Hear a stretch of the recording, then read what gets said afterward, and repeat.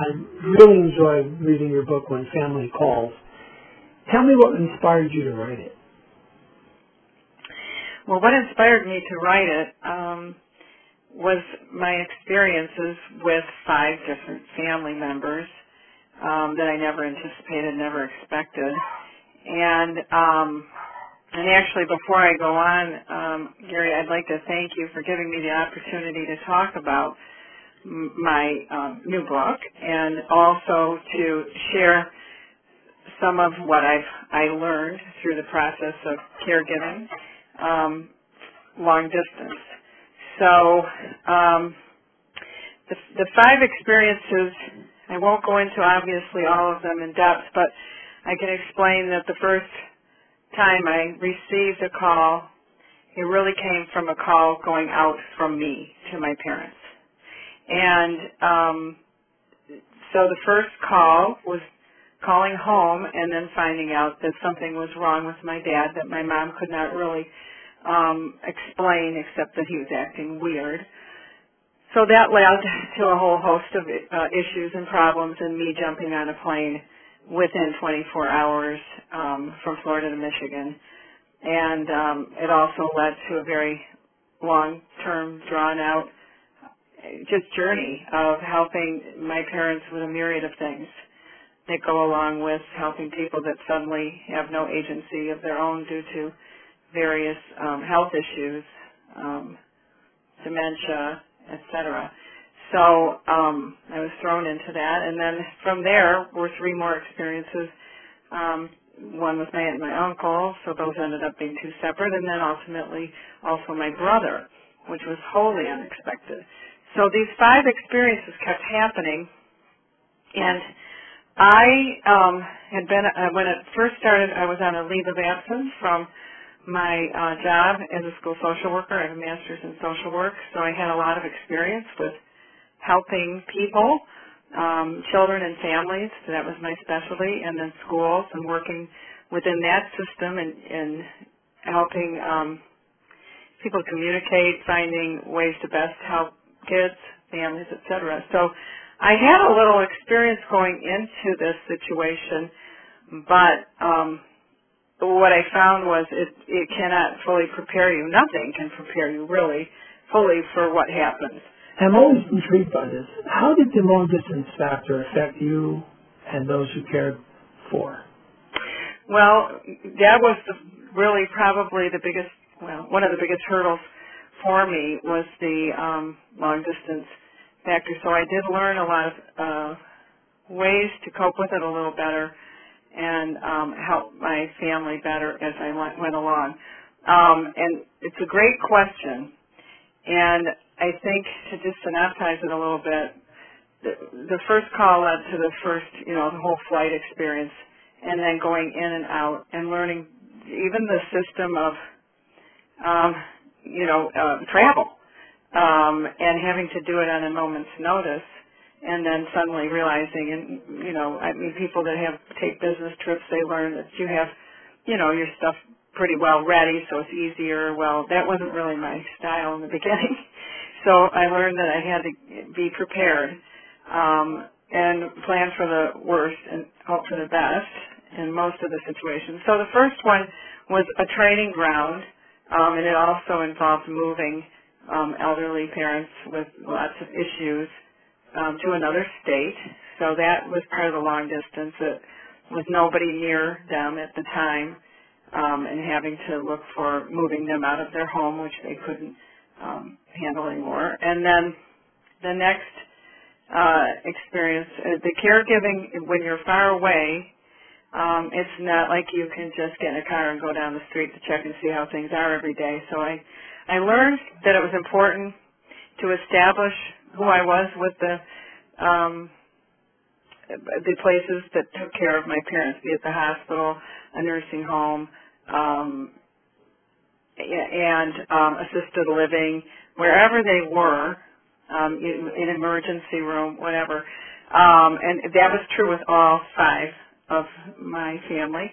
I had to be present in some way where people knew that there was a vested person looking out for their their care, their charges, whoever they were taking care of. Out of sight, out of mind. And part of it came from my observing what happened with other people when nobody was there for them. And this is not to speak negatively about, institutions and the people that work in them. I mean, obviously there's good and bad in everything that there is, from, the person checking you out of a grocery store to a surgeon to the nurse. So you're going to have a variety of different people, so you kind of have to adjust your expectations. But what I did was I tried to find an ally, and I learned this kind of along the way. And I think that might have been also from being in school systems where I traveled from different buildings to different buildings, and who was the person that could, kind of look out for or let me know when things were going on with somebody that I was caring for. So sometimes it was the receptionist, sometimes it was one of the nurses or an aide or somebody that was a night person. I found sometimes, a lot of times with elderly, things get worse at night. Anybody, actually, physically, things can get worse at night. And I made sure I was available and let them know they could call me, or I would call. If I would get calls from, for example, my brother in the middle of the night, and so I needed to be able to help him because he wasn't able to help himself. Getting an ally, that's a brilliant piece of advice, at any hospital, care situation, doctor's offices, and even the receptionist that's very smart. But how did you walk into this other town and this other healthcare system and establish your primacy as the CEO of Caring for Your Loved One? Well, I think at first it was certainly hard. My first go-around with my parents, it was harder because suddenly I was in a completely different role. And I talk a lot about that in my book, that when you become a caregiver with a family member, the first thing you really learn quickly is, wow, okay, this was my big brother, but now I'm the one taking care of. This is my dad who controls the world. He was very strong, and that's like nobody's going to tell me. So I had to really kind of dig deep to get the courage, to be honest, to be able to speak up. It doesn't come, I'm actually kind of more, I think I would call myself personality-wise, I can be assertive. Not everybody is wired that way. This is not going to be easy for somebody that is, not really interested in talking to a lot of people. I happen to like to talk. I like to talk to people. I like to get to know people. But if you're shy, then you might want to even consider bringing somebody with you to, that's a friend or another family member, or, find somebody else in the family that will be the one that kind of checks in. So how I did it, I think in the beginning was a little bit based on my experience, but a lot of it was kind of by accident, in the sense that I realized that I couldn't be absent. I couldn't go and see them for a couple of days and then disappear. And I just found that I just needed to reach out, and what I found, the upside was, the people taking care of your family appreciate it. First of all, they appreciate seeing somebody that is vested in the person. I heard a few times people saying to me that were professionally taking care of my family, they would say, I can't tell you how hard it is to see people where nobody ever comes. Nobody. And we ended up actually moving my uncle, who was my actual final charge. He was in the middle in the mix, but that's too complicated to go into. But and because we stopped to see him before we left Michigan, and my husband, we both said, oh my goodness, and my aunt had died the year before, and everybody thought that's another thing everybody said, for each person, oh, they won't last long without their spouse, and they did. And that's not always true, but in statistics actually point to the opposite, that spouses a long time, together often do not live long singly after somebody dies. But the main thing is, I think I was reinforced in doing what I was doing that there were enough people that appreciated it. Now, that's not to say that all of the healthcare workers or whoever was there appreciated sometimes, because they want to kind of go about their business and not feel like it's... They really did appreciate it. I know I've heard from healthcare professionals how much they appreciate when families are involved, and we as families sometimes think we shouldn't be a squeaky wheel, we shouldn't be involved because it'll annoy them, but I think the opposite is true. I agree, but I think that, there's a small percentage. I guess it's more of a word. There are some, and it's just because maybe that's how they do business, that's how they are, maybe somehow they feel like they're being second-guessed, but that's a personality thing. But I agree with you. I would say probably 80 to 90% totally appreciate it. You need to establish primacy with your loved ones. It's very true, and you have to help them feel like they're still a part of some decision-making and whatnot. I mean, you can't take over and run it over or run them over with everything, and there's a way to do it. And I also found that I would find out what everybody thought was best. Like let's say there's a really big decision about surgery, no surgery, moving, not moving. There's a ton of decisions that come along with this whole process, and that's also the hardest thing. A hard thing, not the hardest, but a very difficult thing. And I'll talk about second guessers, or I talk about it in my book, and what you have to do for yourself to get through that. But second guessers can come from the person you're caring for, but also from others that looking in.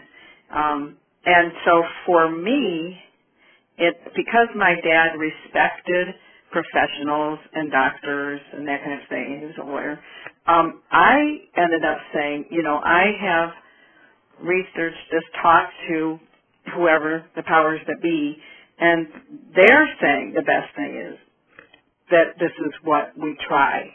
Everything was kind of, let's try it.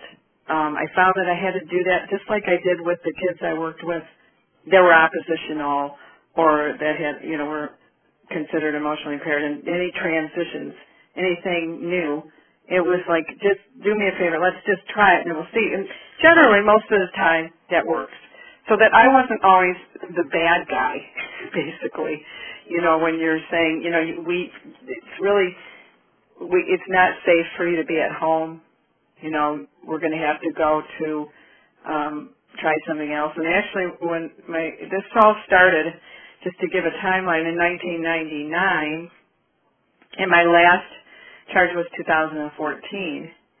And I started thinking, right after I think my mother and my father, because somebody said, oh, you should write a book. I'd written children's books for traumatized and grieving children and bullying, and I had that experience from my background.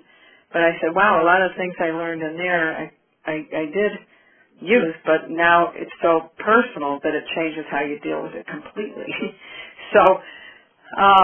But I would write a little bit, and then I thought, well, okay, that's over. Well, then another one cropped up, and then another one, and I didn't get any time to breathe. That's what it felt like to me. I wasn't getting a break. You were a serial caregiver. I was a serial caregiver. Yeah, the feelings you have for having the feelings you have, and also knowing I had a lot of support. I'm not saying people didn't support me. I learned not early enough actually, that I kind of wanted to be control it all and take care of it all, and it was harder to leave than to stay, that dilemma. So then I said, I had that kind of, I want to be the one that does it right and the hero, and then you start to realize, no, you've got to ask for help. And my book does talk about, in each situation I tell the stories from the standpoint of, exactly what happened. And it's not a how-to book. But within each story, because there were so many lessons learned, I mean, the situations became stories, and I just felt like that inspiration came from people saying to me, how did you know to do that? Or I said, well, maybe sometimes I didn't, but this is how I found out. I armed myself with as much information as I could. And I said, I also learned just sitting sometimes in a waiting room and just striking up a conversation with somebody, you might get information from them that they've already learned that you don't know. So I always say that caregivers, we all have a piece of the puzzle that some other caregiver needs, and we can never know who has that piece of the puzzle you're looking for until you reach out and introduce yourself to every caregiver you bump into. Yeah. Yeah, I had people that had just gone through things, and they said, well, even with as basic as moving, this is what you can do to get the stuff out or sell, things that you're so overwhelmed, and maybe you even knew these things, but all of a sudden you can't even put it all together because it's overwhelming, especially when you're traveling, you're tired, you're sleeping where you don't sleep.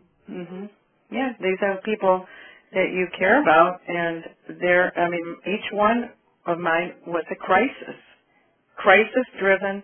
One it was just I called home and I had to call the local police station because I couldn't call 911 because I was in another state. My mother couldn't do it for various reasons, which comes in her story from, she had a closed head injury in 1985. Yes, she came far, but still my dad was the guy. So all of a sudden that was taken away. And all the stress of the way his world ended up being, I'm sure didn't help. Let me ask you this. What did you learn through your travails about caring for yourself as a caregiver? Well, that goes back to what I was saying, and it's a great question because in the beginning, that's part of that thing you feel, especially if you have a personality that's like, I've got to do it right, I want to get this right. You end up not taking care of yourself, and I knew it intellectually. You know a lot intellectually, you know a lot that you know, but then the emotional end comes in and kind of overrules stuff. And I found that I felt like I had no time. So I thought, well, maybe I need to find somebody to talk to. Well, I don't have time. Maybe I'll run into one of these support groups. Well, I didn't feel like I had time. I just felt like I was a rat on the wheel. Sometimes, and I was, but there were ways to make it so I wasn't a rat on the wheel. But it took me a while to learn that. And I ended up, it took me quite a while actually. I did things that were as small when I started to realize I better do this. My anxiety's high and, I'm not, you don't take care of yourself, you get sick. So I did things as much as, just closing that door and taking a bath and breathing, learning to breathe, a time just to center myself and shut the world out for a little bit and not feel like I had to get every single thing done that wasn't done when I wasn't home, and that it was that kind of a thing. So, and it's not to say I didn't still have some fun. I've always liked sports. Of course, my body doesn't like it anymore, but, so I learned I had to do something for relief, but ultimately I ended up by happenstance and serendipity meeting a life coach that was, she had started What's Next for My Life, and I met her at a gathering for a friend that was having an afternoon birthday before I moved out of South Florida. And I was fascinated with the process, and so because I had been done counseling, been in it, but I said, now I want to understand this coaching, so just for fun, she said, well, you want to do one, just see what it's like? Sure. So that was years before. Some of it I'd already started, some of the caregiving. I thought, well, that would be interesting. I'm moving and for a second time. And so when I did it, I got on the emailing list that she had and about webinars she had or that kind of a thing. So when I was in the throes of, by now this was my brother who was basically the last caregiving experience. I'd been doing my aunt and uncle in between my parents and him, and then my uncle after my brother. But when that happened, he had a very aggressive cancer, and I got an email that said there was a family where people could call in for family members helping, and so I called and I explained to Paula. I said, I'm in this situation now, and I don't know what to do. And I said, is this something that would be for me to do this call? And she said, well, I'll put my coach hat on and let's just talk. And from there, then she said, we can do this on the phone. You can call me from wherever, the airport while you're traveling. And for me, it was almost, I would call it life-saving. Maybe that's a little too strong, but it was, I knew then that I had somebody that not only she knew the whole world of the whole cancer situation from the perspective of she having it herself and then coming up with a way to help people to find themselves again. But it was also for caregivers, and she gave me just such a sense of, it's kind of hard to even describe it with words, but I just needed somebody that I could talk to. I guess this is the best way. And I'm sure any caregiver that's listening to this, when you're in the throes of this, and you still try to do social things, and I'm a social person, but everywhere I was, I had one foot in, one foot out. And I always felt there was this element of guilt, much more with my brother because he was, 58 at the time. And I couldn't help but think, how can I have any fun? How can I be having fun when he's suffering like this? And you get a little permission that, it's okay. You still have to take care of yourself. You still have to have some people around you. It doesn't mean that you forget the other person, but it's just giving somebody, it gave me somebody to talk to also that could listen. I'm sure we've all done it. You have a friend and you want to tell them about what's going on, but it's a lot for people to listen to. What do you hope readers can learn and take away from your personal stories? Well, in my stories, each one deals with obviously different situations. Each one I found resources for those situations.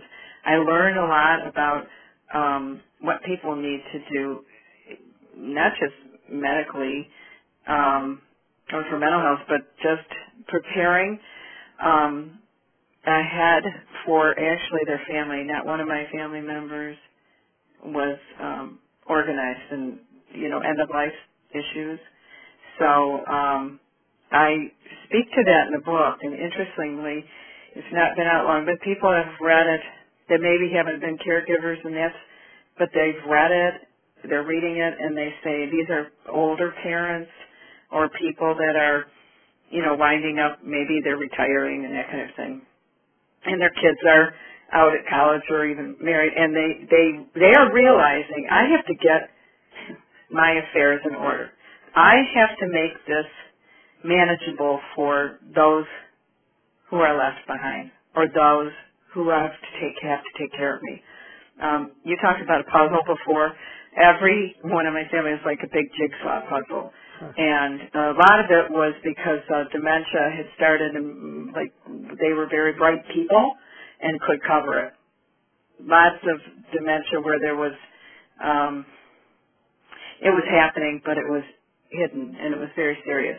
So I learned, I talk about the legal aspects through how I found people to help. So my book tells the stories. I hope when I read, I can just connect it to when I started the caregiving was with my father, and I came upon the book by Jacqueline Marcel, Elder Rage, Take My Father, Please. That book's still out.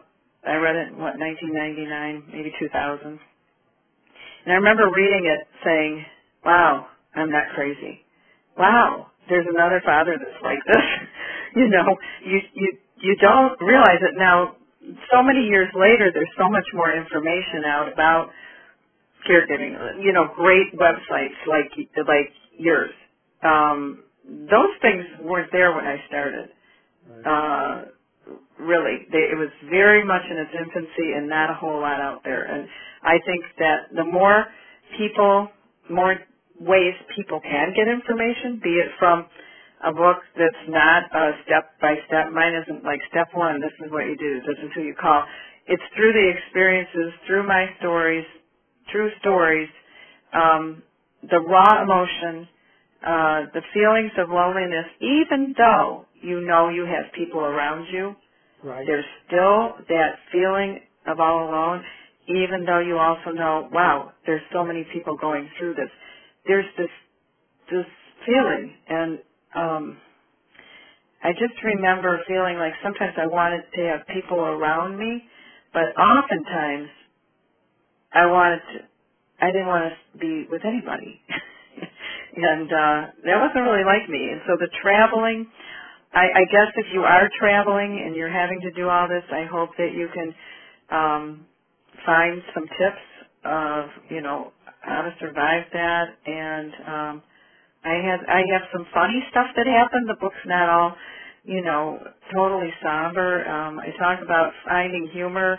If I didn't have humor, honestly, I think, Gary, you've got to be able to agree with this. If you can't still laugh or you're not going to be able to, it's just very important. And to have somebody. Humor is the most effective tool you have in your toolkit, and you can't let it go. It's powerful. It is powerful. And, fortunately, I had a family that liked humor. So sometimes it would happen in the most awful moments, and and I always felt like, well, that's kind of a godsend for them and for me. I don't regret any of what I did. I remember feeling like, and I write it, I really felt sometimes like I just wanted to run for the hills. I wanted to run and not look back and just go, I can't deal with this. I learned really how to navigate those systems, who to find in the hospital. Social workers I found 2 or 3 times, and it's not because of my own background, but I found somebody, not all of them are good, that's for sure. I also found I got the courage that when I had to report something, I found in the hospital where the complaint department was, and it's a very tough thing. You're always afraid of retribution. It doesn't happen. It's there for a reason. If you see something wrong going on, it's kind of like what's going on now, you have to speak up, and it's just one more exhausting thing to do, and sometimes you kind of say, maybe I'll just leave and I'll deal with it tomorrow. Well, maybe you better deal with it. So things like that come up in each story, and honestly, if only one of the stories speaks to you, I still think it's worth it.